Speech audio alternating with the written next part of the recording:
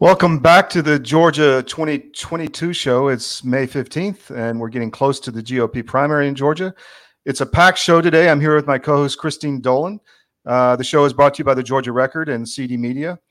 First, we've got a long list of guests today. First, we're going to get Richard Baris on to tell us about the CDMedia Big Data poll that just came out with some very interesting numbers in Georgia. Then former Senator and Gubernatorial candidate David Perdue is going to join us for a very interesting discussion. Then we'll have Dekalb County GOP Chairman Marci McCarthy to talk about some of the local races, which are fired up. She's doing amazing work in a very liberal county. And finally, we'll end up with Kevin Grindlay, a state Senate candidate in District 48 in Georgia. So with that, we'll get going. I'm going to bring Richard Baris on. Hey, Thanks Richard. for joining us, Rich. So, hello. We've had some interesting news this week on the poll. It's our third CDMedia Big Data poll. And tell us what you found out, Rich. Yeah. First, let's talk about the primary electorate, because I think contrary to what a lot of people think they saw when we released that poll, I think the headline here is that, everyone's looking at the gubernatorial election and that Kemp has not closed the deal. That's what our polling shows. Other polls, showed that he was starting to break away a little bit, but I think it's very clear, and you have to look at actually the primary electorate to understand what's going on. Voters 56 to 44 say they're going to participate in the Republican primary over the Democratic primary. That's actually hurting Brian Kemp, because there are these new voters that have not voted. They're not primary voters, typical primary voters. And they're in the 10th congressional district, right? They're in Jody Hice's backyard, which is bad for Raffensperger and bad for Brian Kemp. They're in those coastal and southern counties in Georgia. Again, bad for Brian Kemp. If all of the votes were counted right now, let's just start with the governor's race. If the votes that have been cast were counted right now, Brian Kemp would be in the 40s, about 44, 45%. That's a runoff. He would be forced into a runoff. On election day, he's below 50%. His entire 50 plus, Todd and Christine, comes from people who said they have not yet voted, but they plan to vote early. They just haven't done it yet. The votes aren't in the bank. And this is something that people are overlooking. It's the Atlanta Journal-Constitution printed out their analysis last week. It's completely backward. This is why Brian Kemp is bringing in Mike Pence. This is why Brian Kemp is asking for George W. Bush to come, because they need these votes in the Atlanta suburbs, in the Atlanta metro area, to push Brian Kemp over 50%, because he is not there. He's not there. And those northern counties and those southern coastal counties are much more favorable to Donald Trump, and they're going with his candidates. So the more we see these non-traditional Republicans voting in the Republican primary, the worse it is for Brian Kemp. It's that simple. What about the open election and Democrats voting, Rich? How's that going to happen? We did see about almost 10% roughly of Democrats saying they're going to vote. They are voting overwhelmingly for Brian Kemp over David Perdue. There's no doubt about it.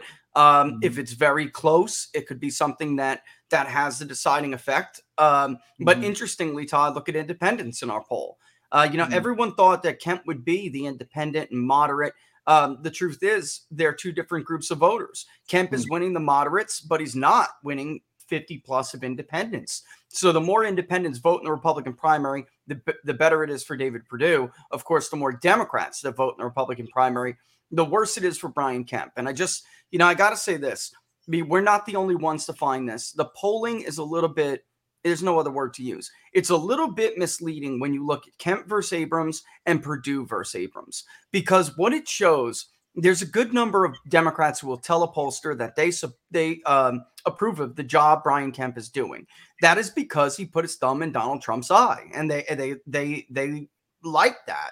But when it comes down to it, that difference between Perdue and Kemp among Democratic voters in the general election will vanish. I can't stress this enough to people.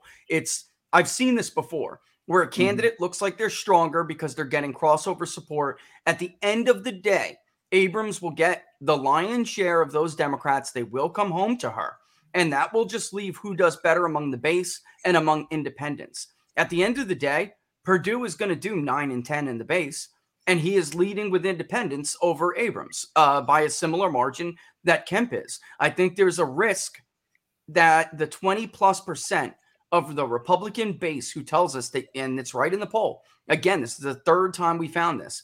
That there's more than 2 in 10, almost 1 in 4 Republicans who just can't stand him. And there's a risk that they leave that bubble blank, Todd. They just leave that bubble blank and there's an undervote.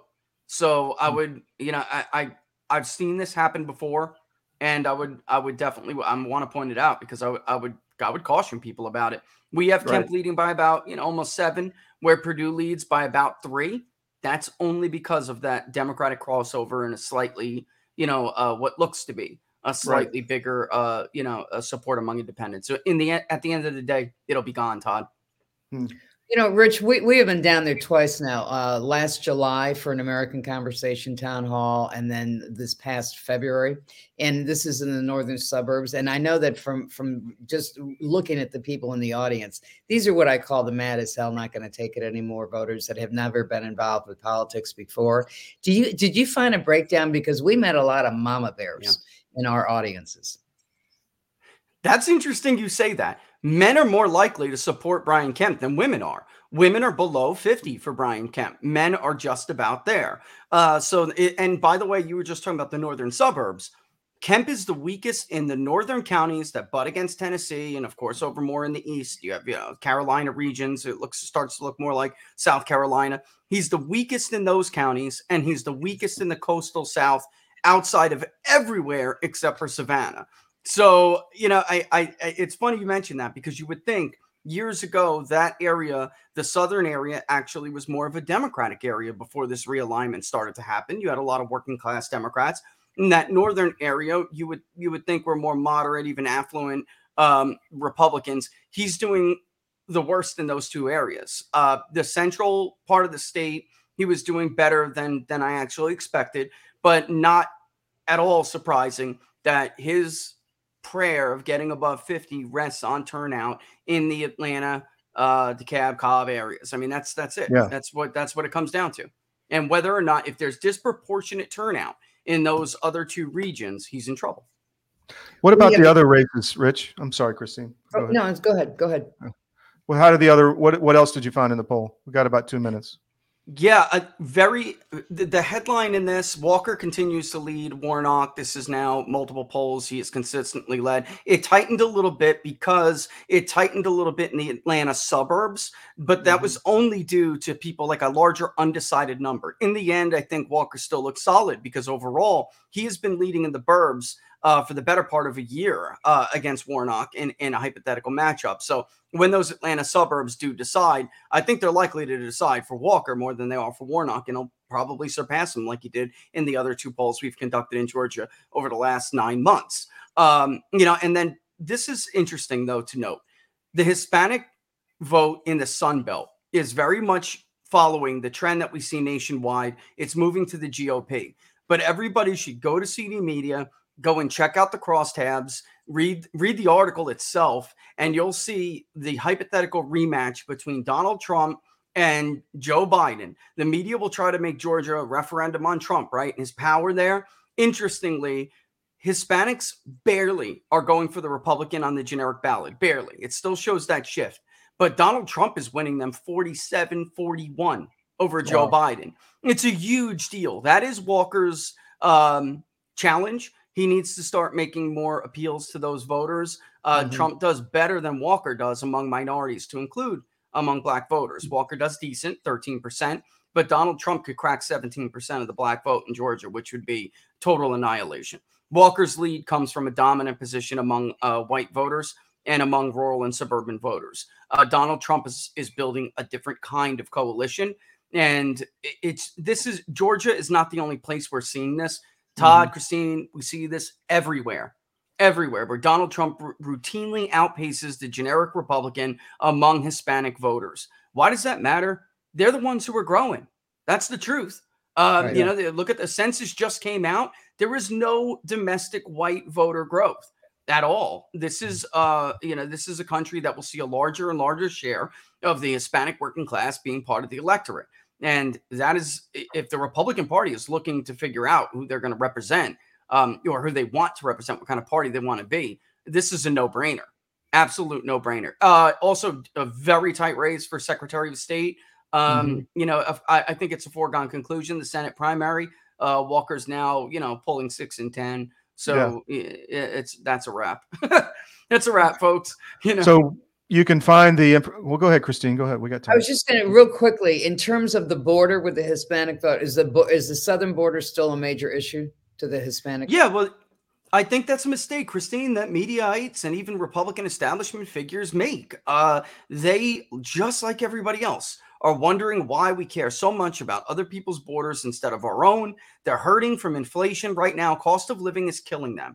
It's not just gas prices. Housing and shelter is a major concern for the Hispanic voter right now. You know, if you own a home and you got in before the market, before home prices took off, you know, well, good for you. But a lot of these people didn't, Christine, and they are paying rent, you know, or they're looking for their first home to buy right now. And because maybe rates went from 3% to 4.1, they're no longer eligible for a loan. I mean, it's horrid for on the ground. What we hear is horrible. And, you know, your heart goes out while you listen to it. It really does. Well, Rich, people can find the information on the CDMedia Big Data Poll on the upper menu on cdm.press.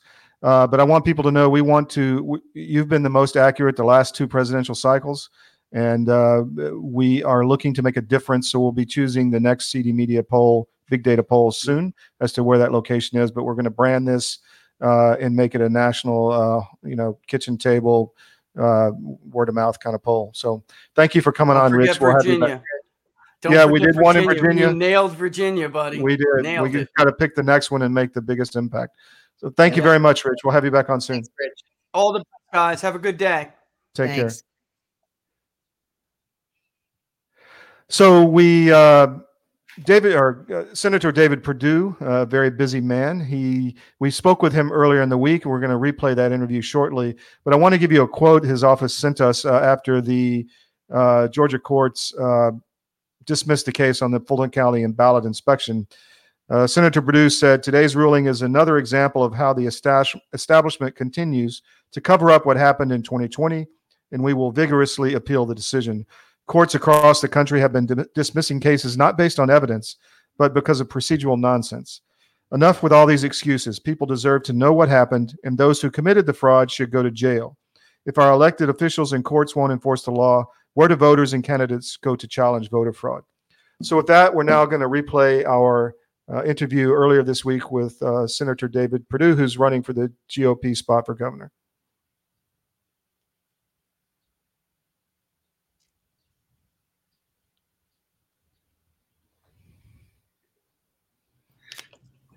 We're back on the Georgia 2022 show, and we have a special guest with us today, GOP gubernatorial candidate Senator David Perdue. Welcome, Senator.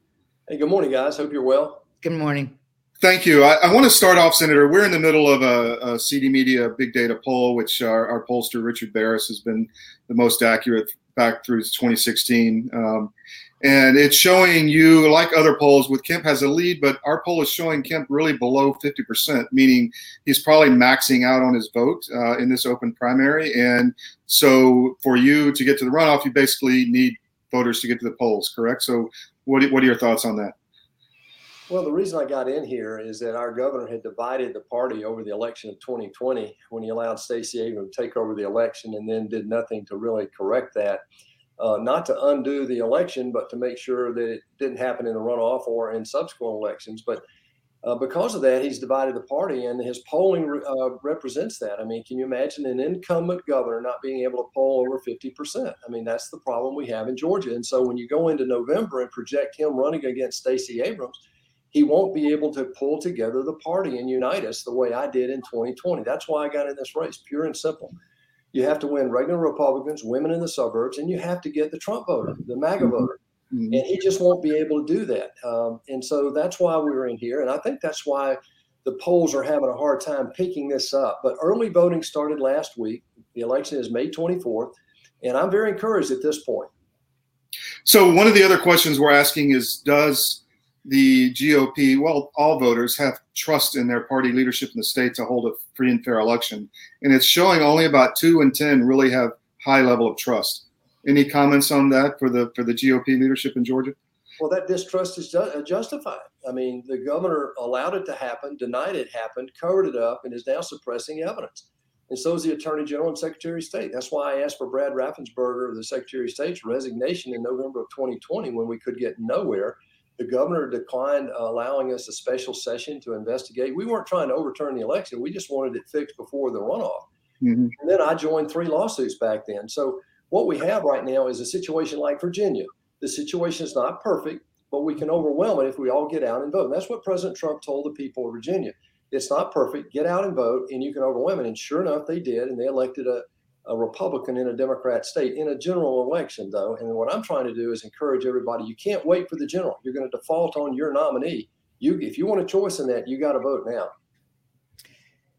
Senator, when you're out on the campaign trail, what are you hearing from the voters in terms of their concerns right now in Georgia specifically? Oh, it's very clear. The election has us divided, but then it's more than that. It's crime. Georgia right now is outrageously out of control, and we're short 1,200 police officers in our 5 major cities. Atlanta alone is short 430 police officers out of 1,700. Murder rate in Atlanta is the highest in the country. Rape and murder are up 60%. We have more illegals in Georgia than they do in Arizona. So crime is a major topic. Education and what we're now finding out the left has been doing to indoctrinate our children under this governor's watch is very concerning. And the economy, we're falling behind our sister states like Tennessee and Florida and Texas. Tennessee and Florida are outgrowing us economically by 35% in the latest quarter. And the primary reason is that they don't have a state income tax, and we do. So I have proposed eliminating the state income tax. Those are the really 3 or 4 major issues that I hear across the state. The other thing right now I'm hearing, I had a little lady tell me the other day, she said, I didn't vote in January because I didn't trust the system. But she says, if I have to crawl across a room of broken glass, I'm going to vote this time. Are you, and I read that Soros is inserting himself once again. It's unbelievable. I mean, Zuckerberg, Soros, Bloomberg, Steyer, they buy these elections. I mean, Zuckerberg put $55 million in this election in 2020 in 9 counties, 9 Democrat counties. We just had an announcement yesterday that George Soros is putting $1 million right now directly into Stacey Abrams' governor campaign. This is nothing new. It's a tip of the iceberg. That's why I'm upset about Rivian. Rivian is a woke California company that the state did a deal with to bring them here. And we found out the day after our last debate, by the way, that what the price tag was. I've been complaining about this since December when I got in here. We found out last week that the state will pay Rivian $1.5 billion. That's $200,000 per employee. That's incredible. I'm a business guy. There is no way that can be give us any kind of economic return to the taxpayers of Georgia. So George Soros is in here. He's the largest shareholder in Rivian, $2 billion investment. Even for him, that's a significant investment. And here we are, again, him interceding into our politics here in Georgia. There's a follow-up story on that on the Wall Street News this morning that Rivian, after the share expiration lockup after the IPO, everybody's selling, and the numbers are coming out. They're only producing about half of what the roadshow said they would. So it does seem to be a mess. Well, they first of all, the 2 concerns I had were they did not consult the local people. They did not get any buy-in. They didn't talk about how they were going to deal with the infrastructure, roads, sewer, water, schools, etc. They ignored them.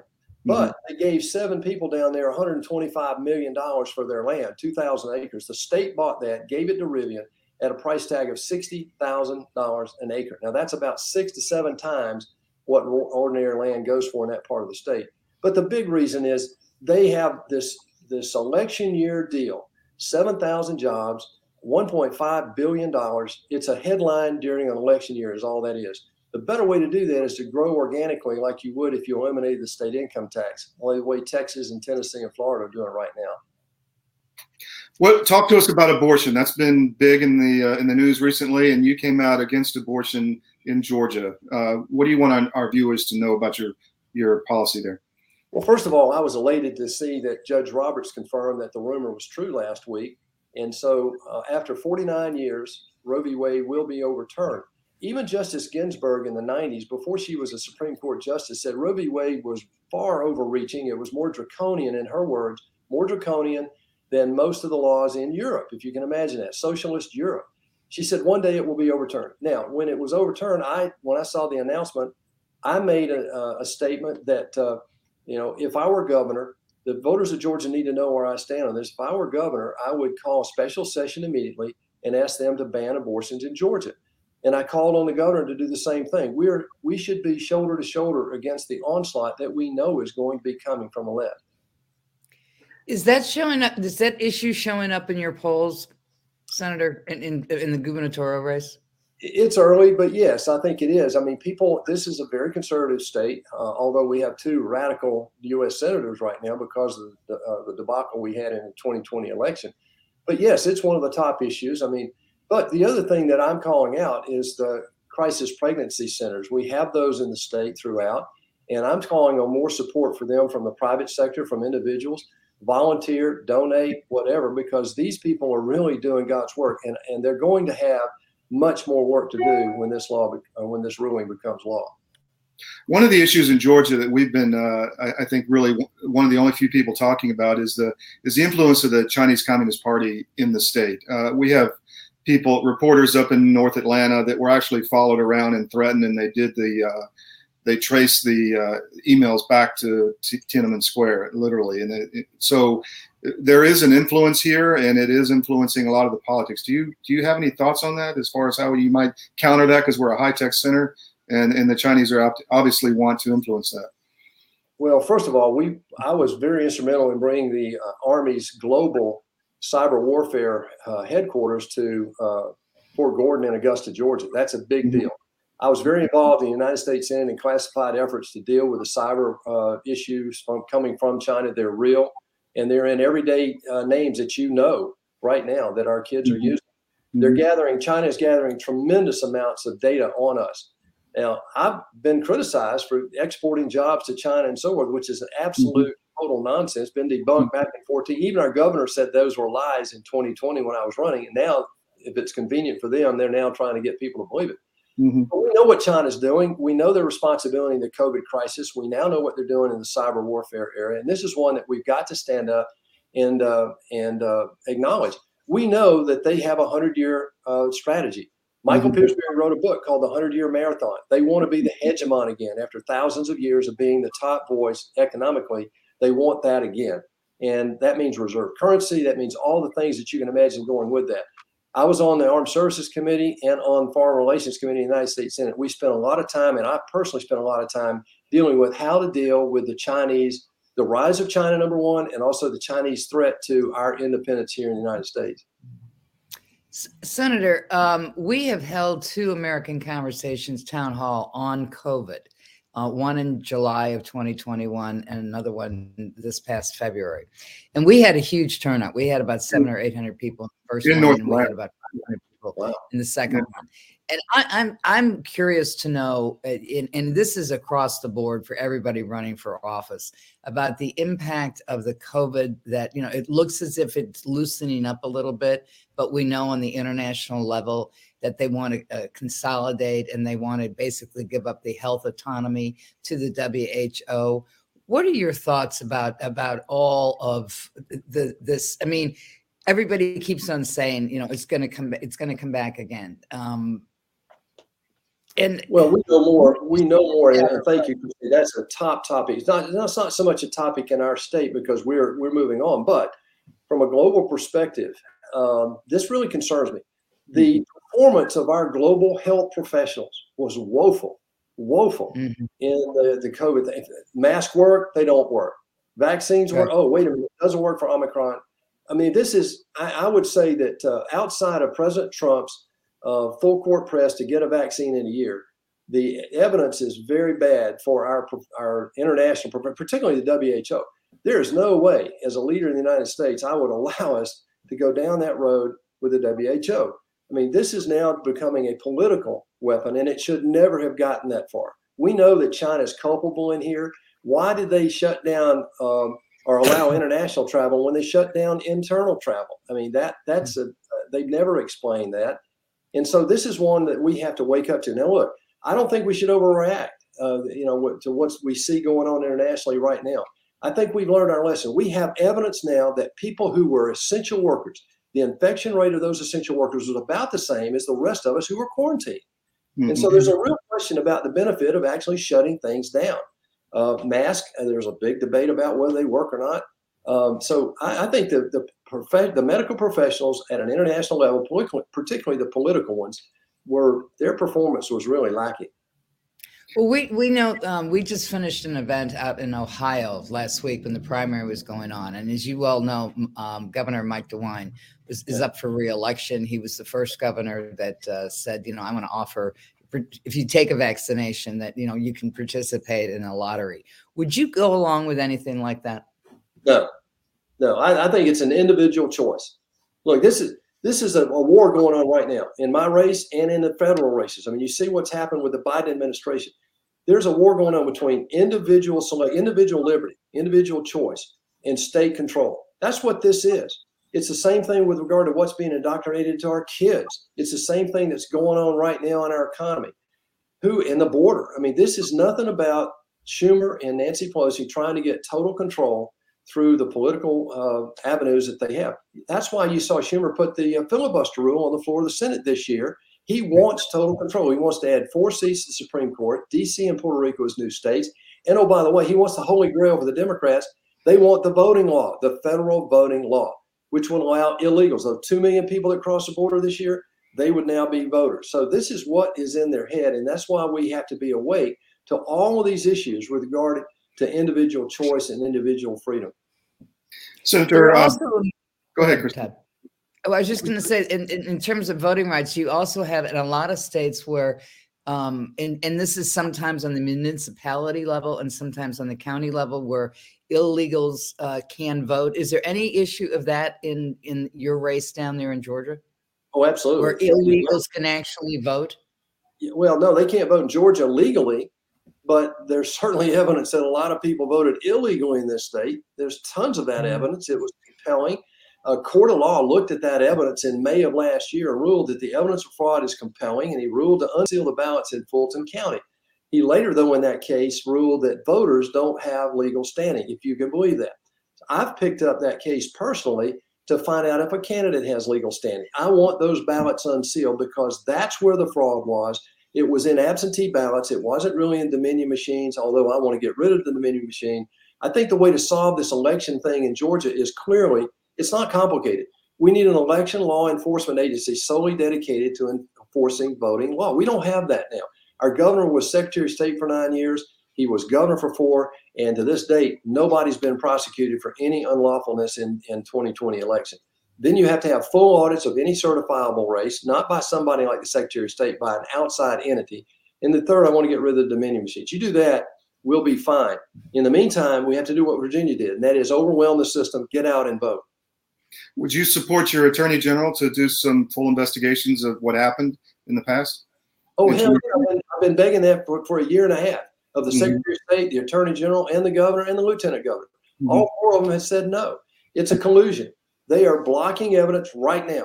The cell phone data and the evidence of ballot trafficking, the video evidence that's corroborated by the cell phone data and by bank accounts, money transacted to pay people to deliver illegal ballots.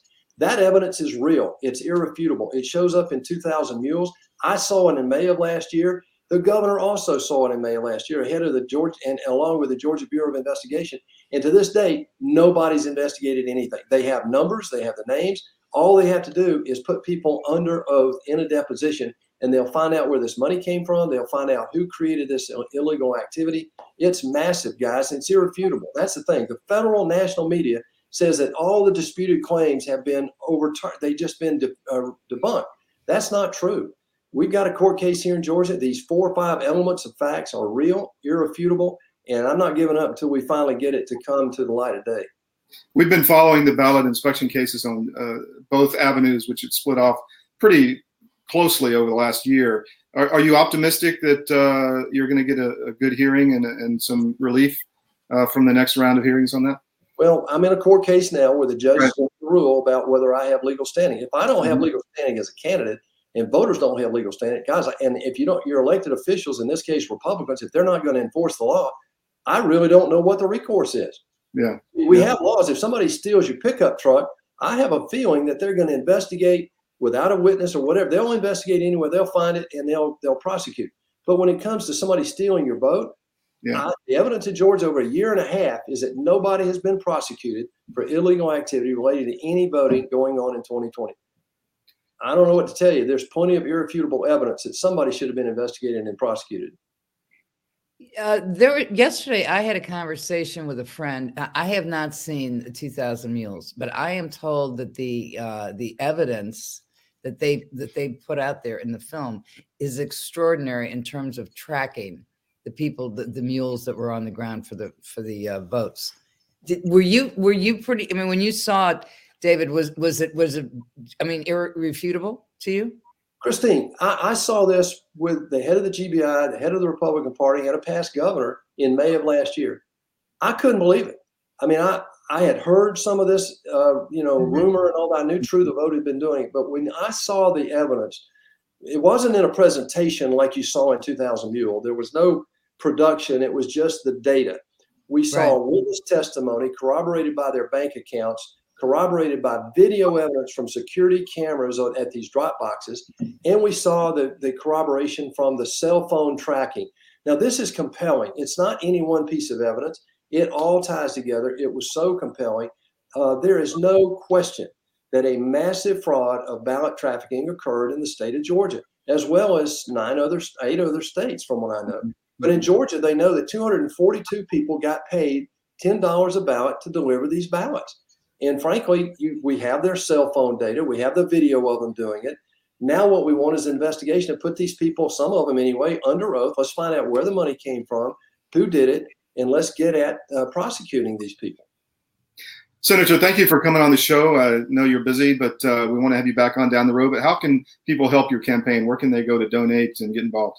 Well, thanks, Todd. Yeah, voteperdue.com. We've got just 2 weeks left in voting, and I encourage everybody to get out and vote early. The indications are that people are doing that. Last week was a record week for early voting, and I'm encouraging everybody to go to voteperdue.com. You can find out how to get on and find, I think it's 2000mules.com. You can see the video, and I encourage everybody to do that.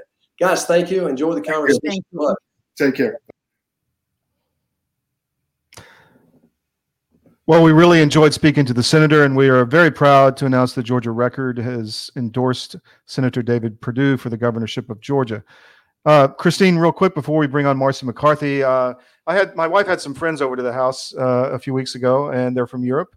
And, Europeans love to wear slippers around the house, and they noticed some slippers by the door, and they went over and tried them, and they were the MyPillow slippers, and they absolutely fell in love, and they ordered like 10 sets for their whole family. So if you want slippers that you will last a long time, are very comfortable, you have some, right, Christine? I do have some. I wear them all the time, and I put his pillow behind my back when I sit in this chair because I have a bad back some days. Yeah. No, yeah. Mike's slippers are like they're like wearing tennis shoes, only they're warmer. Yeah. So you can get the best deals. They have 50% off right now for the slippers at mypillow.com and use promo code CDM. That's promo code CDM. So I'm going to bring on now Marci McCarthy, who is the head of the GOP in Dekalb County, a very liberal county outside or in Atlanta suburbs, but you have done wonders there, Marci. So thank you for coming on the show. Hi, Marci. Well, hi, everybody. Thanks for having me today. And you're right. Actually, Dekalb County is the second bluest county in the state of Georgia, but the Dekalb Republicans are making headway there and changing that. So tell us about that. You've got a lot of local races that you're very involved in. Tell us what you're focusing on. So actually, we have 25 candidates on the ballot, as well as 9 ballot questions that the Dekalb GOP put together for the primary. So it is a record, actually, in 20 years. We have 3 school board candidates. It is a nonpartisan race, but at the end of the day, we are going to vote Dekalb red. We've seen amazing headway just in the 2 weeks already of early voting, where we have in 2018, to give you an example, we had 8 Democrats voting for every Republican. Now, fast forward in the early primary timeframe, with early voting, I should say. We have 3.5 Democrats voting for every single Republican, and the majority of the people are voting early and in person. And in the entire time period of early voting in 2018, we surpassed that in 1 week of early voting in 2022. So we are well on our way to vote DeKalb red. I can't wait to not be the second bluest county in Georgia. And I wonder who's going to take that spot. Are you finding, Marci, that there's an awful lot of first-time primary voters in your county? Yeah, actually, we are. There's a tremendous amount of first-time voters in DeKalb County that have never voted in a primary before. And we are hearing regularly from a lot of disgruntled Democrats that are saying we've had enough. One of the key driver, quite frankly, in DeKalb right now is the school board races. We have decrepit schools where these students are going to school in human waste, live electrical wires, where placed in sinks that they can't wash. They're scared to wash their hands, no privacy in their bathrooms, ceiling tiles falling from the ceiling.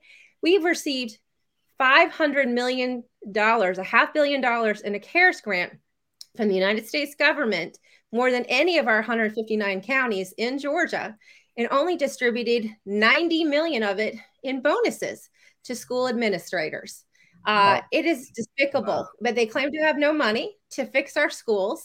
And on top of that, we have estimated to $280 million missing in East Blast money, which is a 1% tax that was passed last year to help fix our schools and make our schools a better place.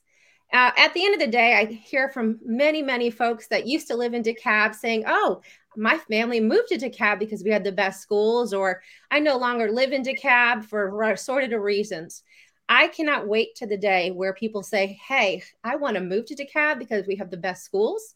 It is a great place to do business, and it's a safe place to live. But we have a long way to go. We have to vote out the current incumbents, all Democrats overall, and start voting some Republicans into office and have a two-party system.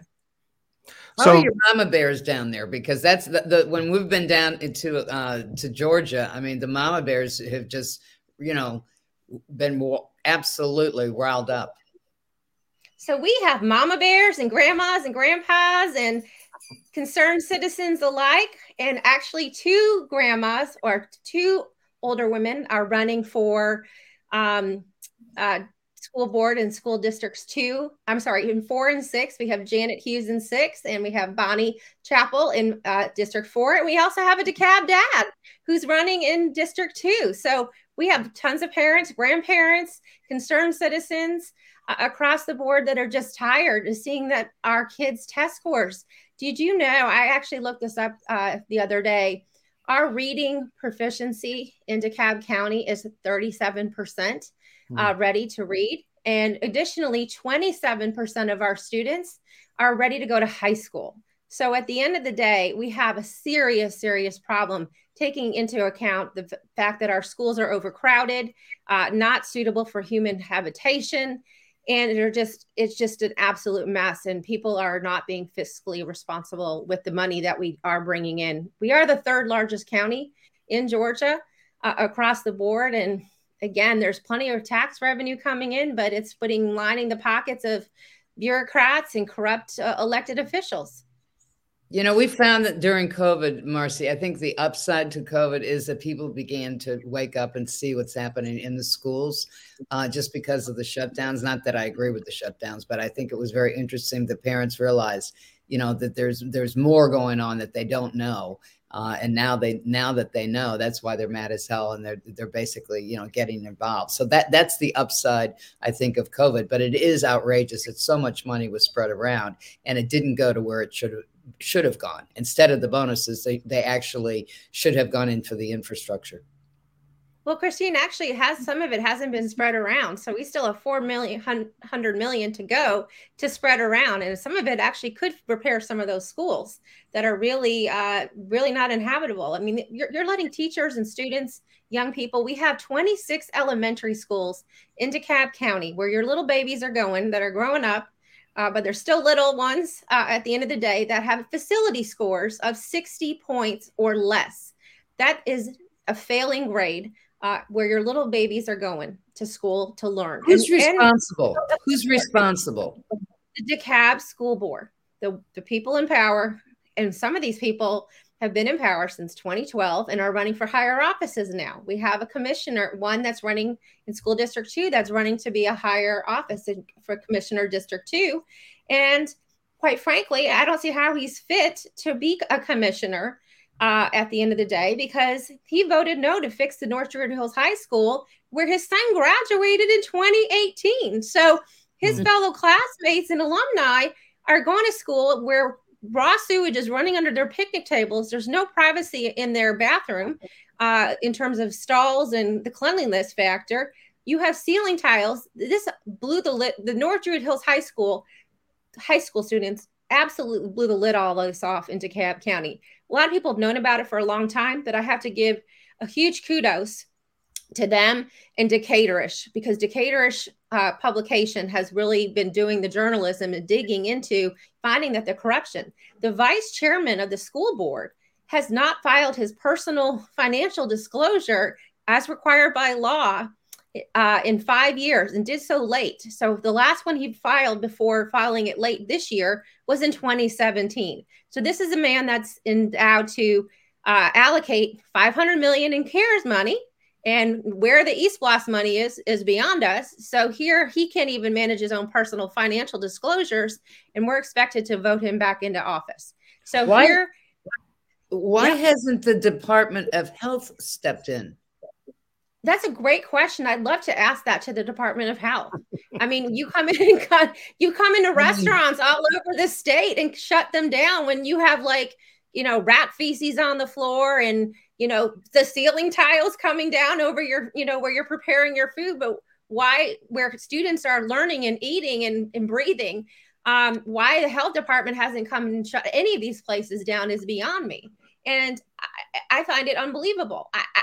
And there are people that are going to private school because in droves, or leaving DeKalb County because they can afford to do so. But there's a whole lot of people that have been left behind here that can't afford to do that. And that actually inspired Bonnie Chappelle's reason for running for school board in District 4, is because she was a single mom.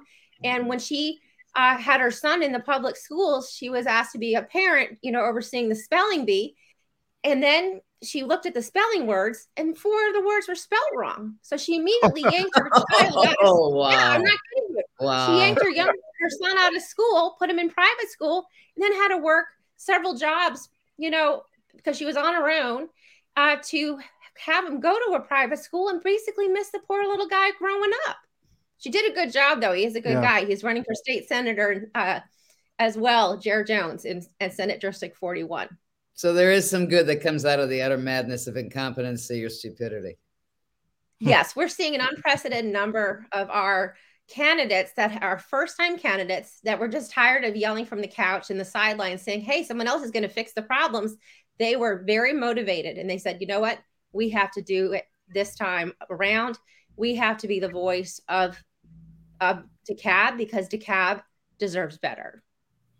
Marci, you mentioned it, but I don't know if our viewers caught that. They initially said they voted down any improvements to the school, but then once the students started posting YouTube videos, am I correct? Then they somehow had a change of heart. Is that how it went down? Todd, you're absolutely right. So all of them have been posting their own various YouTube videos from Cross Creek or Cross Keys rather, and just Druid Hills started the train of them. They're all outraged, but social media is a very powerful way to communicate out there, especially with the kind of visual elements that they're able to portray in their own learning environments. It breaks every heartstring. So it actually breaks down every barrier, blue or red or Democrats or Republicans. The fact of the matter is your children in DeKalb County are going to school in hazardous waste sites. Unbelievable. Did Twitter take it down? Or did they call it disinformation? No, you can also still see it at our website, dekalbgop.org. We've created a whole landing page called DeKalb Deserves Better. So if anyone's really interested in seeing what kind of coverage is out there about our schools, come visit dekalbgop.org and click on the link to the Dekalb Deserves Better landing page, and you can see for yourself. It's all out there. We've been collecting it and sharing it. Well, Marci, I think we're probably going to have you on several times in the future, but because Dekalb, I grew up there as a kid. But anyway, thanks for coming on, and I appreciate your time. So we'll have you back. Thanks, Marci. Well, thanks for having me. Take care. Thank you so much. Have a great Bye. day. Bye-bye. Who would have thought that? Now we're going to bring on Kevin Grindlay, who I was just going to say, Todd, who would have thought that we would be putting on political sites the inside of the toilets at high schools because the government and the bureaucrats can't get their act together? Another red flag for America. It's amazing. Yeah. And another reason for independent media that'll talk about it. Mm-hmm. So now I want to bring on Kevin Grindlay. He is the Georgia State District 48 senatorial candidate. Welcome, Kevin. Hi, thank you, Todd and Christine. Thanks for having me on. And thank you very much for what you guys have done in the area. I followed you since after the 2020 election. You guys have been one of probably the best on the local scene coverage of what's been going on here. Definitely one of the only truth tellers there is. So thank you very much for what you've been doing. Thank you. We like the local stories because it gets everybody riled up. Right. So, Kevin, tell us about who you are and what your main points are, and what you want our viewers to know about Kevin Grindlay and your campaign. Sure, absolutely. So, yeah, I'm running for state senate in District 48. It basically covers Sugar Hill, Suwanee, Johns Creek, Alpharetta, parts of all those areas in South Forsyth. I got started in politics really after the 2020 elections when I decided, like your last guest, Ms. McCarthy said, to get up off the couch and stop complaining, to actually get involved. I was a precinct committeeman, but more importantly, I got involved as a grassroots election integrity organizer. I met up with a great group of patriots in Gwinnett County. I passed an audit resolution in Gwinnett County at our GOP. There was some establishment resistance there, but we got it through. I also helped other counties do it in the state of Georgia. I believe you guys covered this on your site as well. Our team, I started up a door-to-door canvassing operation in Gwinnett County, and we've successfully challenged voters at the Gwinnett County Elections Board. I've helped look at Dropbox videos from Gwinnett County. Some of our team's videos that we found actually got into the 2000 Mules movie. So I view myself, and I just view myself as an ordinary guy who decided that we cannot rely on our politicians to save this country. I feel like we are heading towards a dark place if regular people don't step up and run. And I never served my country in the military, and this isn't close to the same thing. But for me, this is what I think the closest thing I can do right now for my country, my next generation, my kids. So that's why I'm running. I think there's a ton of corruption at the Gold Dome, the state capitol in Georgia, corporate. And I believe you had Patrick Witt on. He's talked before about the corporations are not the friends of the American people, at least not right now. I'm a capitalist, but right now they've been on the wrong side of medical mandates, on the wrong side of wokeness. They fought election integrity laws, and they have an overwhelming influence at the Gold Dome, and it can't continue any longer. So that's why I'm running. Good for you. So, now, what about your opposition? How many people in the field? I have one opponent in the GOP primary, Sean Still, and he and I are definitely very much different in this regard. He has a history. I believe the Georgia Record did a great job with a story recently on his basically running smear campaigns against grassroots candidates, seemingly in order to protect the establishment and the corporate donors, corporate lobbyists. And it's the exact kind of thing that made me want to run, because the little guy needs to have a voice at the table as well. And I tried to focus mainly on myself, but he gets max contributions from the Chamber of Commerce, from a lot of businesses in his field, which I don't know what that's about. But for me, all my donations are like small donations from people I know, people that believe in me, grassroots volunteers. And I feel like that's what I want my campaign to be about. It's about the people, bringing the government closer to them. So he and I are very different in that way, and also the way we see the world. So tell us about the state party. There's been a lot of pushback against grassroots candidates like yourself coming into the political process. Have you seen that in your race at all? Yeah, I have. I mean, I've had it within even just within the GOP at the local level. There are definitely some elements, especially pro-camp elements, that are really trying to keep a tamp down outsiders coming in and kind of turning over the apple cart. But I've had people ask me not to try to convince me not to run. My opponent and somebody high up in the GOP. And it's fine. I mean, I understand you want to conserve resources, but I always feel like competition is a good thing. And so for me, that wasn't going to dissuade me, because there was somebody else I was considering running against, David Clark in a local House district. But when I found out he was running, I'm like, oh no, I know you're a good guy. I don't need to run against you. I'll let you do your thing. There's a reason why I decided to run against this guy and not David Clark, because I think I'm a better candidate. Let me ask you something. What do you do in your real life outside of politics, and what does your opponent do in his real life outside of politics? Yeah. So I work at a grocery store. I work at Publix, and I live a simple life. My opponent owns a pool surfacing company, I believe is what he does, and is apparently the largest in the Southeast. I mean, I take nothing away from the guy. He's a very successful business guy, but running a business and being a representative of people are very, very different things. I actually have a legal background as well. So I do understand the law, and I think it's already equipped me in understanding the laws in Georgia in terms of elections, in terms of writing affidavits to find illegal voters in Georgia. You have to understand the residency requirements when you write these affidavits. So I feel like, God works in mysterious ways, and now I've been able to use that legal training in a way I never anticipated, but it's really come in handy. So he's a business guy, but I really think the things we need to do at the Gold Dome, you don't need a business background. You just need to have kind of a backbone and the courage to do it, and not be afraid about David Ralston or Brian Kemp if they get upset with you.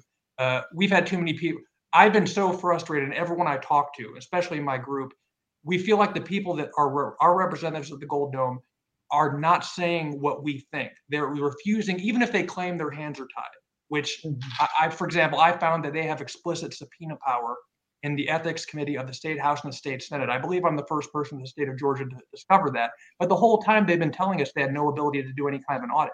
So that really upset me. And the fact that they wouldn't speak up and say, this is not right, what's happening. They're afraid to go against the leadership. And people just can't stand it anymore, that they're not reflecting the anger and the frustration that we have in Georgia that our election was stolen. So that's why I'm running. There's other issues I care about: school choice, medical mandates. I think we should do a much better job, like they've been doing in Florida, protecting not just public school mandates, but also private business mandates.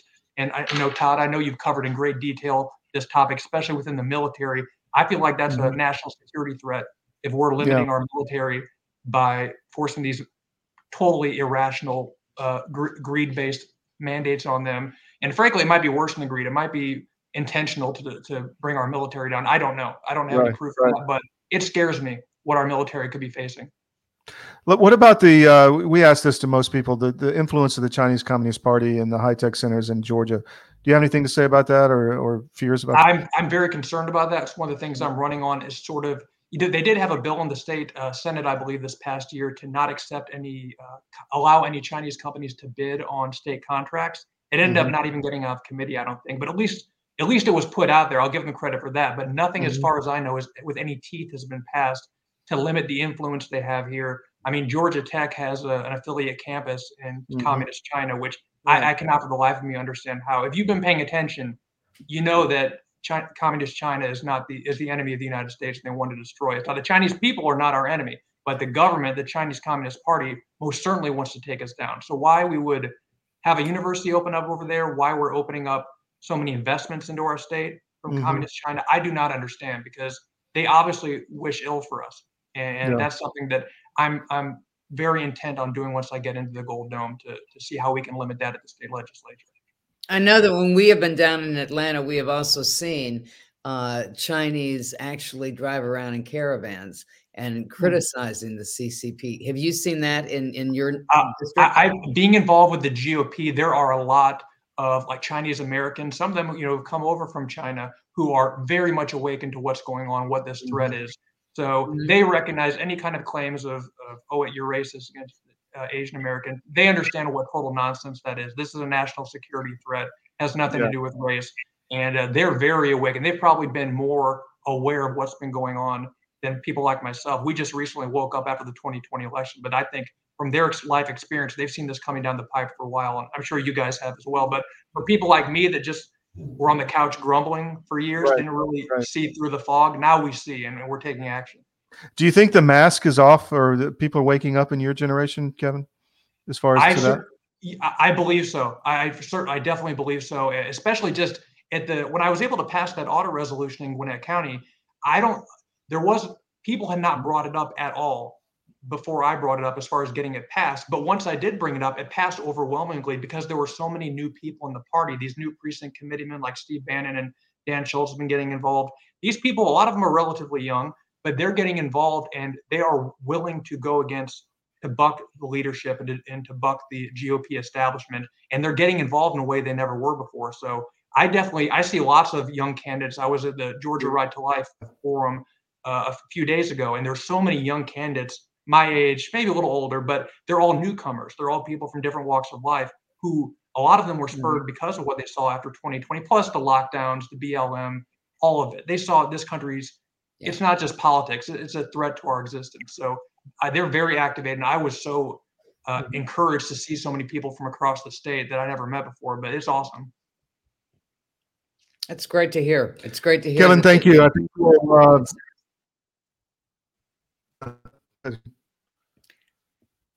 I think Todd, Kevin, I think we'll have you back on the show down the road. Obviously, I think. Yeah. Thank you very much, Kevin. We'll have you back. I appreciate it. Thank you very much, Todd. I appreciate it. Thank you, Christine. Have a great day. Thank you. All right, bye. All right, take care. So, Christine, where have you been this weekend? Well, Friday night I was in Talbot County, Maryland, out on the Eastern Shore, and I got to hear Jordana Schiffinelli, who is running for lieutenant governor, and she's on the team with Dan Cox.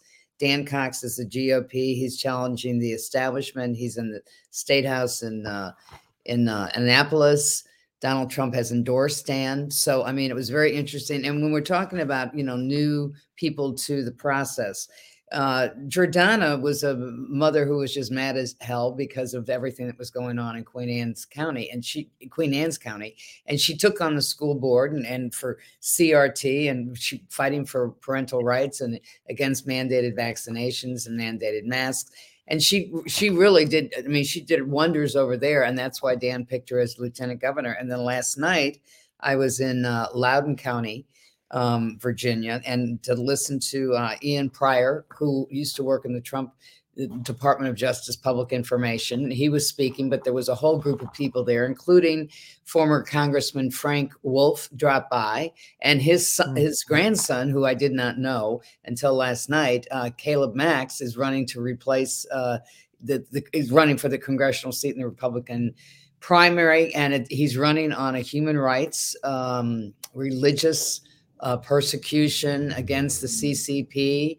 I mean, he's a very impressive young man. And so I did not know, but it was good to see Frank last night. And I told him, I said, we will definitely be covering, Loudoun County, and definitely be, interviewing his grandson. So, and then I told all the people in Maryland that we're going to be interviewing everybody else that's running over here, because I mean, there are people just like every time we do this show in Georgia and in other places, and it doesn't matter whether it's Philadelphia, it doesn't matter whether it's Ohio, it doesn't matter whether it's Georgia, Florida, Connecticut, Maryland, people who have never been involved are getting out. I mean, that's the upside of the downside of the last 2 years. I mean, if nothing else, the mask has been ripped off the swamp, I think, in every direction. It's so voluminous, it's tough to take it all in. But everybody has their epiphany, and they're throwing in their hat. And I think that's the upside of, the 2022 elections. And I think people will be, hopefully, we'll see a tide in the turn of history and come November. Well, CDMedia is going to be putting out a lot of new coverage in multiple states and possibly some new shows. But please go to mypillow.com and use promo code CDM and get those slippers at 50% off. It's a great deal. We love and support CDM and support patriots who are trying to save the country. And with that, we'll see you next week on the Georgia 2022 show. I can guarantee you it'll be an exciting show like this one. Take care.